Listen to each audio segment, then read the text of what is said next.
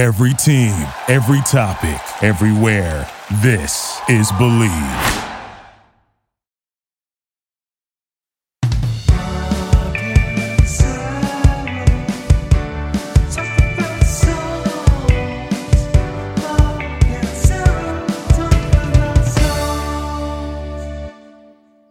Hello and welcome to episode, oh my gosh, these numbers, 189 of Mark and Sarah Talk About Songs. I'm the Sarah in that equation, Sarah D. Bunting, and I am here, as always, with the fandiferous Mark Blankenship. Hey, Mark. Hello, I'm so excited to say that we've got us a British singer to talk about today. I know it's me, Teddy Ruxpin. Have you missed me? I feel like it's been a while, but what was happening was I was driving a hansom cab and I had got lost for 6 years out there in the bogs, but I'm back now, yeah. But isn't that in Scotland? You really were lost. You know what? Fuck off with your geography. You know, I'm tired of being told where to go. All right, Teddy, go walk it off. Sorry, quarantine is making Teddy a little crazy. Speaking of Scotch, Mark, who are we contemplating today? Okay, so you may have heard me in previous episodes bring up a singer named Yola, Y-O-L-A. She's a British singer-songwriter who works in a lot of different genres almost simultaneously. Her music is influenced by country, R&B, and a very majestic 60s style chamber orchestra pop. I first heard her because she is a guest vocalist on this outstanding country album by a group called the Highwomen. And the Highwomen are a supergroup of awesome country music women, including Amanda Shires, who we've honored many times on this show. Yes. Maren Morris, Brandy Ms. Carlisle. Bell. That's exactly right. Brandy Carlisle, Maren Morris, they're a great group. And Yola sings a guest verse on the title song from their album, The Highwomen. And then Yola, was nominated for Best New Artist at the most recent Grammy Awards. And I had still not quite clocked who she was, having heard the Highwomen song. I still was not really aware of who she was. But when she got that Best New Artist Grammy nomination, I thought, okay, let me check her out. And holy shit, am I glad that I did. And I will just give you a preview, Sarah. There are 3 things that I would like to discuss based on Yola's work. One is music that has an immediate and visceral impact on us. 2 is the relative value of doing retro sounds. And 3 is the location of the camp and the absurd inside of serious music. Okay. Welcome to my lecture class. Papers will be due at the end. But before we go any further, this is the song that Yola, relatively speaking, this is her hit. I mean, she doesn't really have any. She's not a very well-known artist, but she should be. But this is a song called Far Away Look. And this is a song that received some Grammy nominations as well. And I really like it. Here it is, Far Away Look by Yola. And if you're wondering where you've heard it before and you were a Veronica Mars season 4 watcher, this was in the finale. Nobody moves the way you do. Walking round the grocery store. Only you know what you're looking for. And when your working day is through, you walk the darkness to your bed.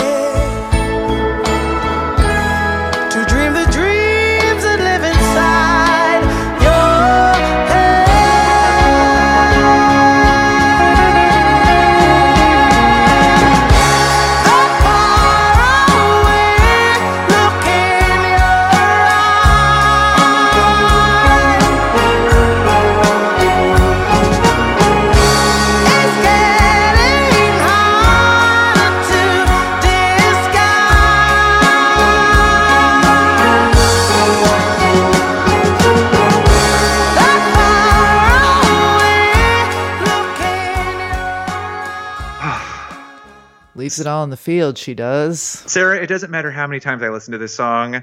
Like you just said, her complete emotional commitment just floors me every single time. Yeah. It reminded me of like a Petula Clark track Yes. in the arrangement, but the vocal is like by Petula. Yeah. And it also reminded me of that Gaga song that we discussed from what's it in the Shallow? yes. Yes. It reminds me of Shallow in a big way, in that like you can practically hear the atmosphere ionizing around her as she prepares to like lift that big chorus. Like it's, Yes. I mean, sometimes you just are like, is this necessarily craftsmanship? I mean, in my opinion, this is, but like sometimes you just like the belt is its own satisfaction. Yes. Yes. I just think that you've already hit on a lot of the things that I love about the song. One, it is so controlled. She just, in every single song on her brilliant album, Walk Through Fire, she is so clearly in control of everything, but the control doesn't sound arid or sterile.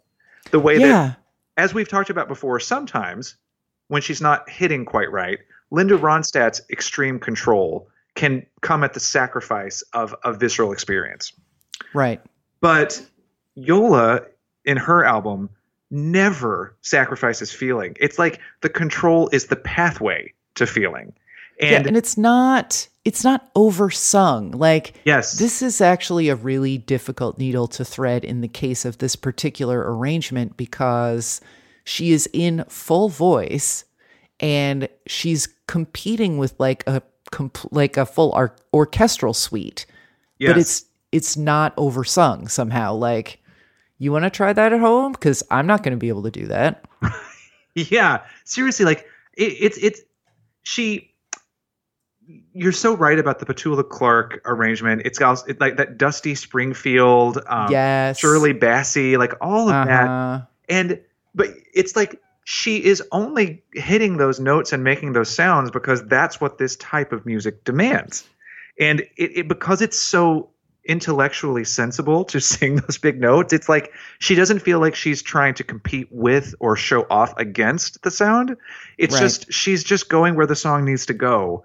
And I think that if listeners, you were to dig into her album, you would be perhaps even more excited by these moments because she is also able to sing with great restraint. There's a song called Ride Out in the Country and another called Shady Grove.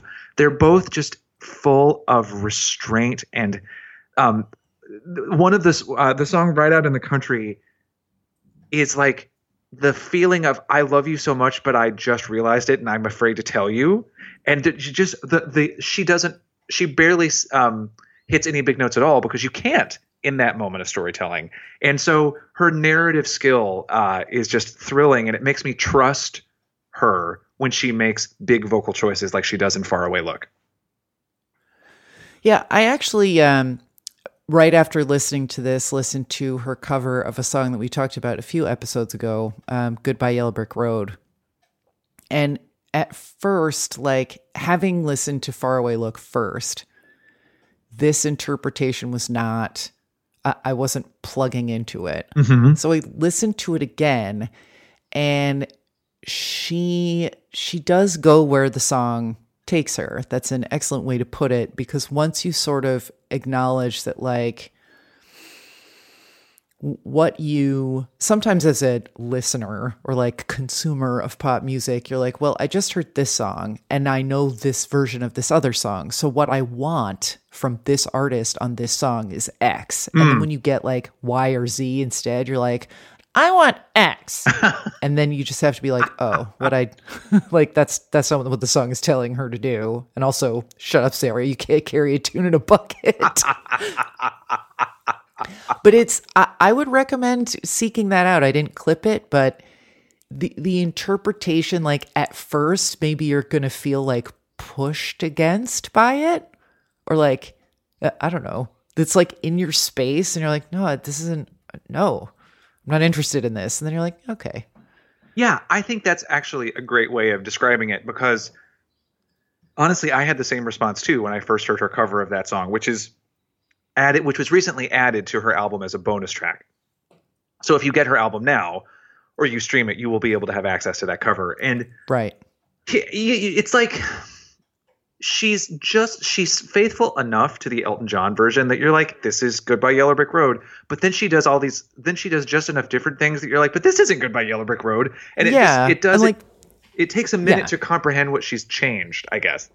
Yeah. And there's some like tonal choices that, because that's not what, especially if you have just listened to something else by Yola. Yeah. That if you're, and Far Away Look in particular, that you're kind of like, I don't feel like you are invested as much in this track, but that's not the case. It's more that she's not invested in it in the same way. And because the arrangement is so different, like, I mean, I think it's really good in the end, but I also think part of that is like me being forced to like get out of the Mast-ass headspace and just listen to what is actually there versus what I was hoping for. Well, that's one of the things that I feel like is always difficult for a critic to remember. I say this as a critic myself.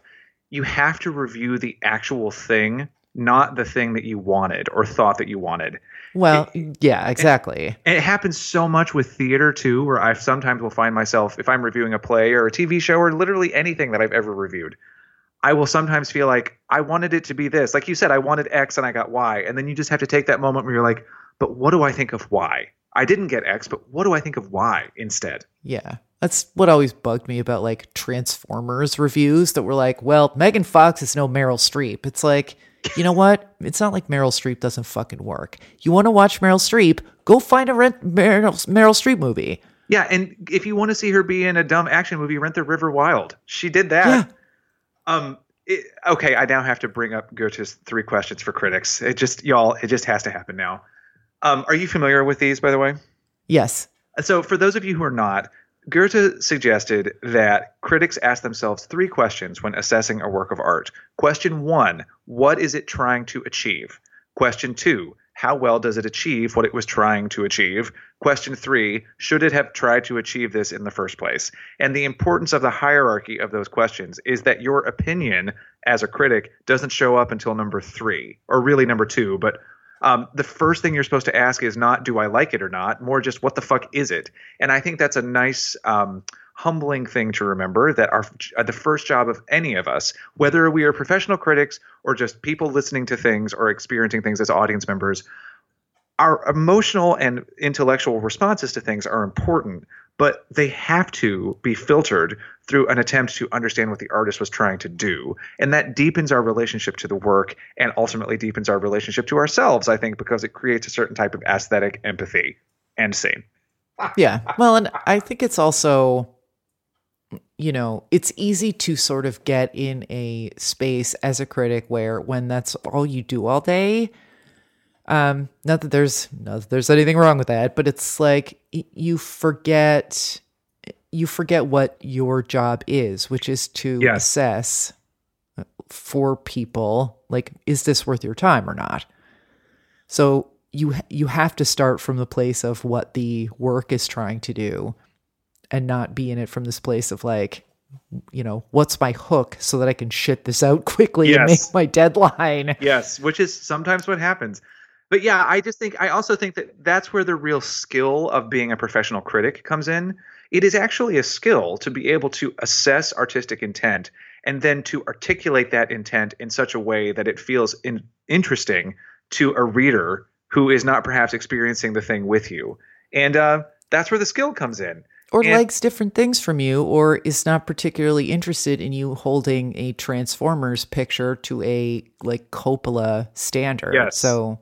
But I think actually this makes a good segue into the central portion of our episode when we're talking about artistic intent, which is a music video analysis requested by a Patreon patron, George. Do you want to talk a little more about that? Absolutely. So those of you who listened to last week's episode about the 3 versions of Always on My Mind may have clocked that George, because he is a patron at the Madonna level, was able to request a playlist from us, and he also gets to request a music video analysis. Now, There have been times that we have dropped those music video analyses on our Facebook page, but it just seems like more people can get in on the fun if we talk about the video here, and then we will post the video on Twitter and Facebook so that if you want to go check it out on social media with us, you can. So George requested that we talk about Annie Lennox's video for the song Little Bird, which was the last single released from her debut solo album Diva, which came out in the early 90s and is a fucking flawless album from top to bottom. Sidebar. We'll talk about that later. But before we talk about the music video, let's hear a clip of the song. This is Little Bird by Annie Lennox.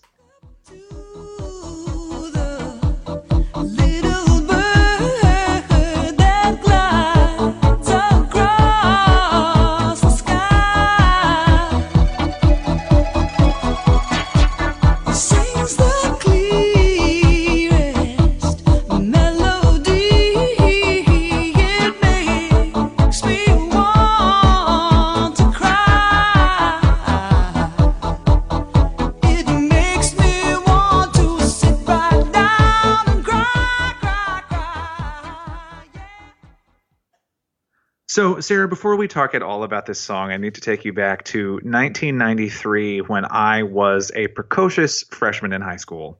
Will you travel with me there? Sure. We had an assignment. Wearing green over-dyed jeans from the Gap. Sure. Actually, I was wearing what was this brand of clothing at the time called Clean Clothes. They were super bright clothes that were made from recycled materials, and I loved their bright shorts. So I was almost certainly wearing some brightly colored shorts at this time. We had an assignment to do a report on mythology, and I decided to make mine a radio show where I played songs about the myths. So Zeus had called in to request I Can't Get No Satisfaction, because you know Zeus is always fucking around. And the myth of Syx and Alcyone, who offend the gods by calling themselves Hera and Zeus during lovemaking, and then get turned into birds later as a moment of pity before they get destroyed by the gods. I chose Little Bird because they got turned into birds. So I've always thought about this song as being part of a really fun high school project. I'm a nerd. Thank you and good night. Okay. Anyway, there's nothing more to say about that. I just felt like the world needed to know. So the music video for Little Bird, had you seen it before this analysis? I don't think so, because this came out when I was a junior in college, and my relationship with TV was fond but distant at that time. So there were no DVRs at the time either. You couldn't catch up what you missed. Don't think I saw this. I mean, we were pretty faithful watchers of 120 minutes, but I don't think this factored into she was too mainstream at that point. I, however, because I was a freshman in high school, had nothing but time to watch MTV. I don't know how I had so much time to watch MTV, but I did. So listeners, for those of you who don't know, this video features Annie Lennox dressed as a cabaret MC. She's basically wearing a tux, top hat, and she is on a stage surrounded by other people dressed as versions of her from earlier music videos.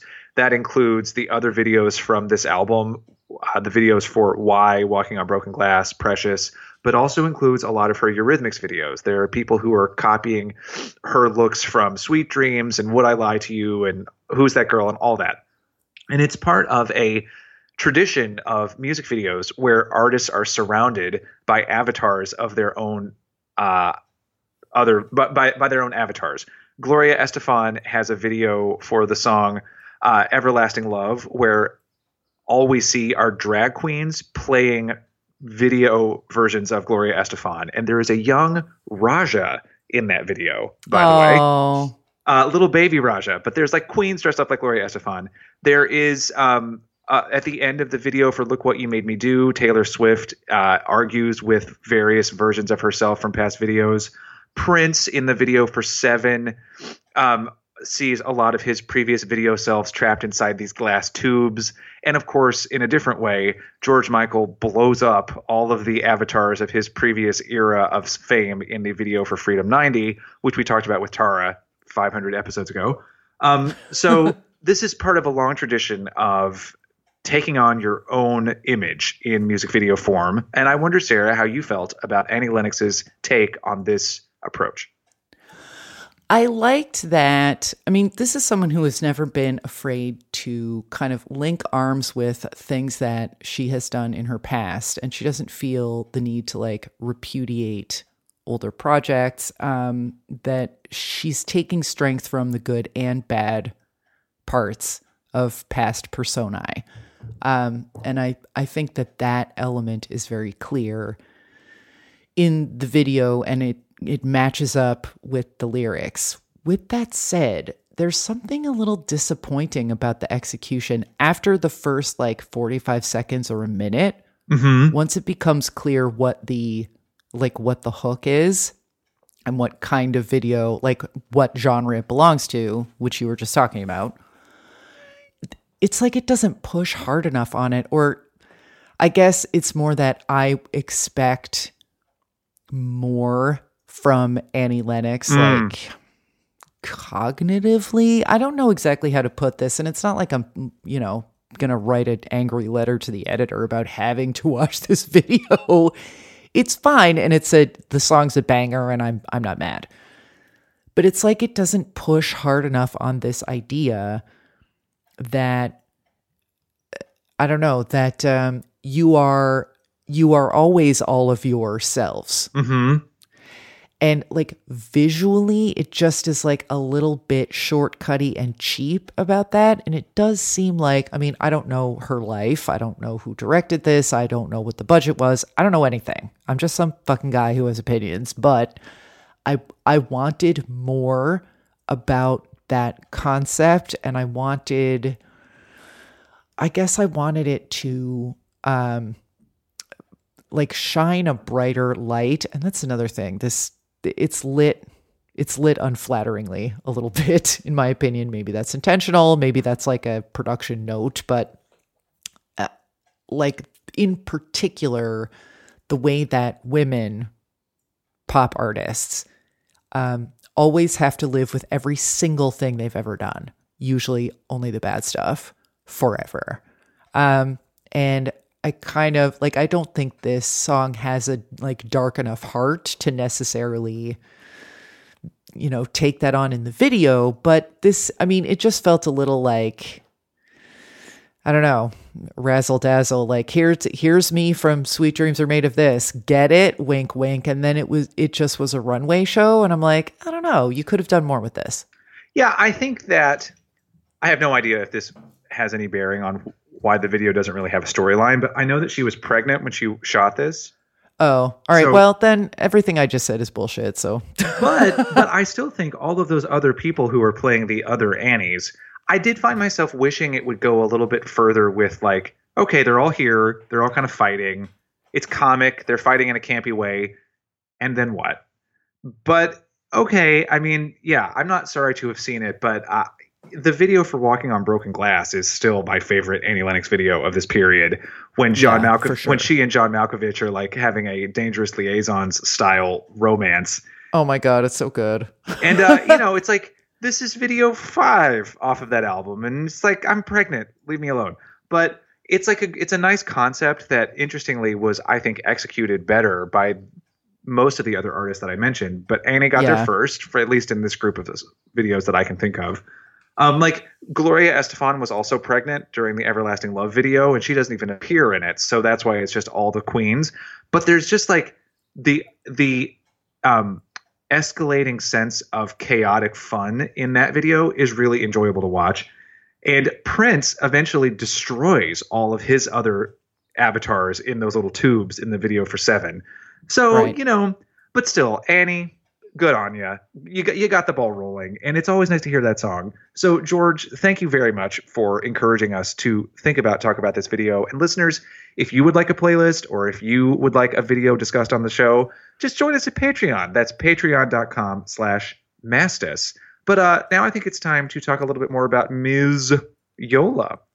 Or Ms. La. That's right, Ms. Just La. kidding. So another thing I just wanted to bring up, and I don't know how deeply we need to dive into this, but I love in Faraway Look, there is something absurd about the lyrics to this song. It is essentially a song about a guy who is emotionally withdrawn and who seems to be carrying his silent pain with him everywhere. I think we all know men and women, but somehow especially men like this, who just disconnect. But the way that she describes it in both verses is so mundane as to almost be comical to me against the grandiosity of the sound of the song. In the first verse, they're at a backyard birthday party, and she's like, "You light the candles on the cake, but we don't really think you're celebrating." And in the second verse, the one that we heard, "You're moving around the grocery store real sad." And it's just like the thought of someone morosely picking up fish sticks. It's just very funny to me. He's just like standing there in front, like being all emo in front of the low sodium V8. She's like, "We get it. You sad."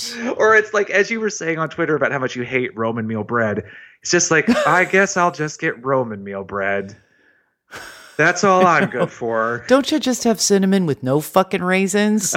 Fine.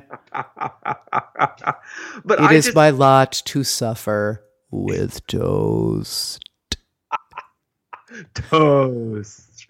Toast. I'd like to propose a toast to my depression. So I just think like it takes a certain. But I think she's aware of that too, because right after that grocery store lyric, she's like, "And then you walk the dark home and invite it in," right?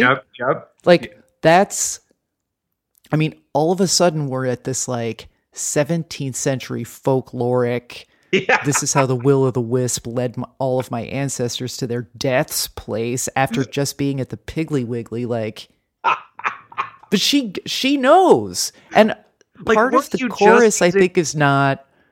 Part of the chorus is sadness for him, but part of it is like, fucking snap out of it already. Yeah. And I think that is like, weren't you just using double coupons on tuna salad? And now you've brought this demon into my house? Yeah, but then one of them expired and now you're being a fucking pill. Like, if we're going to break up, just do it. I am so sick of your shit. Like, that.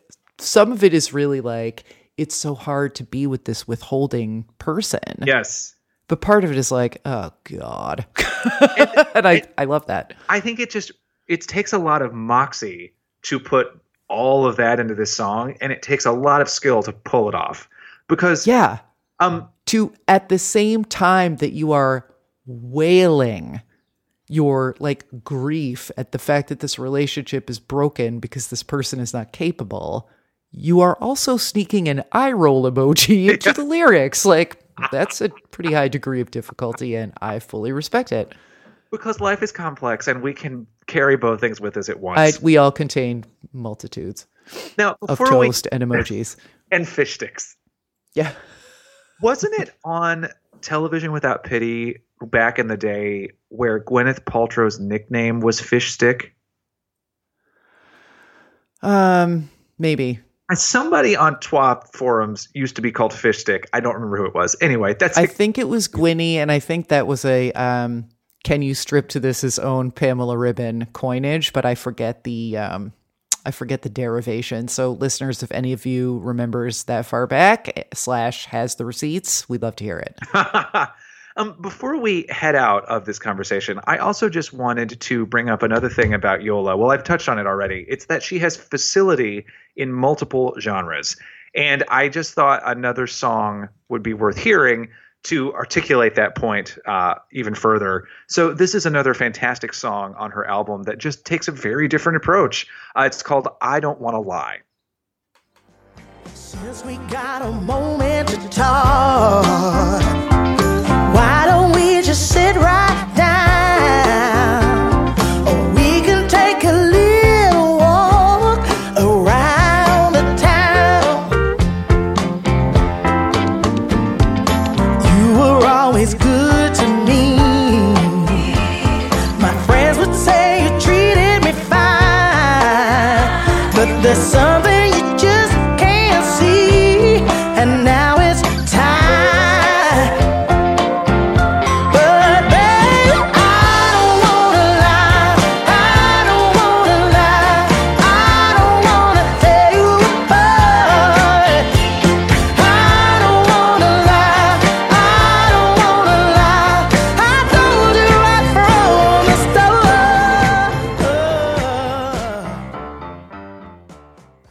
And Sarah, I just feel like we've now gone from Petula Clark in the 60s to, honestly, maybe Dolly Parton in the 70s. There's like, I was going to say Tracy Chapman in the 90s, and ironically, that's why I didn't like this one that much. Okay. I mean, maybe I need to give it a third or fourth listen, but there's just something about it's not her songcraft. It's like there's something about the arrangement that I find kind of like quotidian, like low fat chips commercial, mid-90s cheesy. So you're not going to be the hugest fan of Give Me One Reason by Tracy Chapman is what I mean, I actually love that song, but like good. we already have that song. That's true. I do love that song too. Yeah, like, Ooh, look, thank I'm God. a basic, but not every minute. Yeah, I don't know. Like, the clip that you played this time, hearing it, I felt a more like Stoner Soul, Sly and the Family Stone energy coming off it. But there's just something about this that, like, she doesn't seem as interested in the story, so I'm not as interested. Fair enough. Well, I could be wrong. But I would be interested to know, in all of your free time, if you have a chance, and to hear her entire album, I would be interested to know what you think of the various musical journeys that she takes you on, because if you like her sort of generally, and you've now heard, obviously, at least 3 of her songs, because also the cover, I would just be fascinated to know what you think about some of the other flavors on her record. And listeners, too, I would love to hear your thoughts on her, because I think that she's someone who just rewards going back to that well. And I just appreciate, Sarah, the chance to talk to you about someone who's a little more obscure. But I think it's nice that every now and then we will bring up something on the show that is a little less known, because there's shit to say. Yeah. Well, and what I'd really like is for her to come on here and just, like, I don't know, 3 of us get stoned and talk about her process with some of this stuff. Because I don't know, that there's something about, like, you know, you hear how something is interpreted, but without the skill to, like, do it myself. It's like, well, now I want you to tell me what you were thinking. And for a lot of artists, they're like, I was thinking about cashing the check. Anything else? But I do not get that sense from Yola. So I would be super interested to know, like, what is her background? How did she get to this place? Why is she choosing these lanes and stuff like that? So Totally. I was thinking about cashing a check because the fish sticks don't pay for themselves. No, they really don't. And, like, I got to pay someone to pick every raisin out of the cinnamon raisin bread. Toast. It just becomes a tone poem. Let's just take 15 minutes now to just say this is going to be Fiona Apple's next release. Toast. And then yeah, you hear here's my dog asking for toast. I was going to say, you hear a dog eating toast. There's the sound of a piece of toast hitting the ground. You know, just yesterday, I was taking a frozen loaf of bread out of the freezer, and it broke through the bottom of the bag and landed on my toe rather painfully. And so it was death by toast almost yesterday. So God. I get it, Fiona.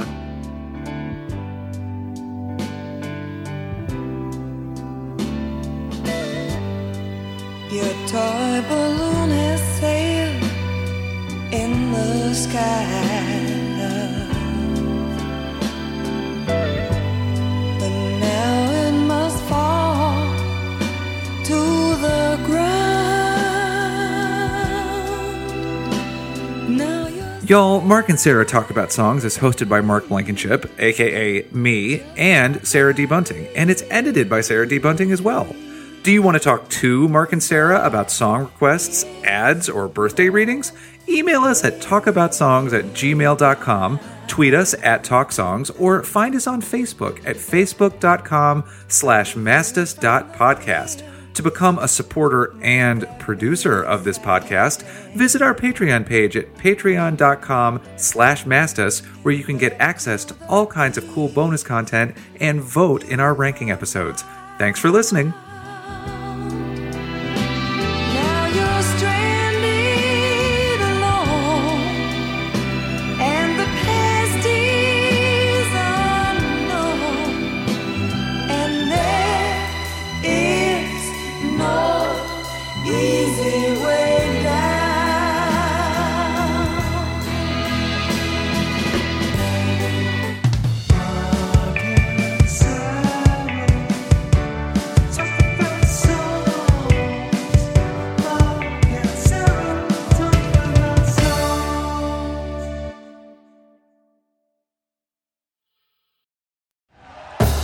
Thank you for listening to Believe. You can show support to your host by subscribing to the show and giving us a 5-star rating on your preferred platform. Check us out at Believe.com and search for BLEAV on YouTube.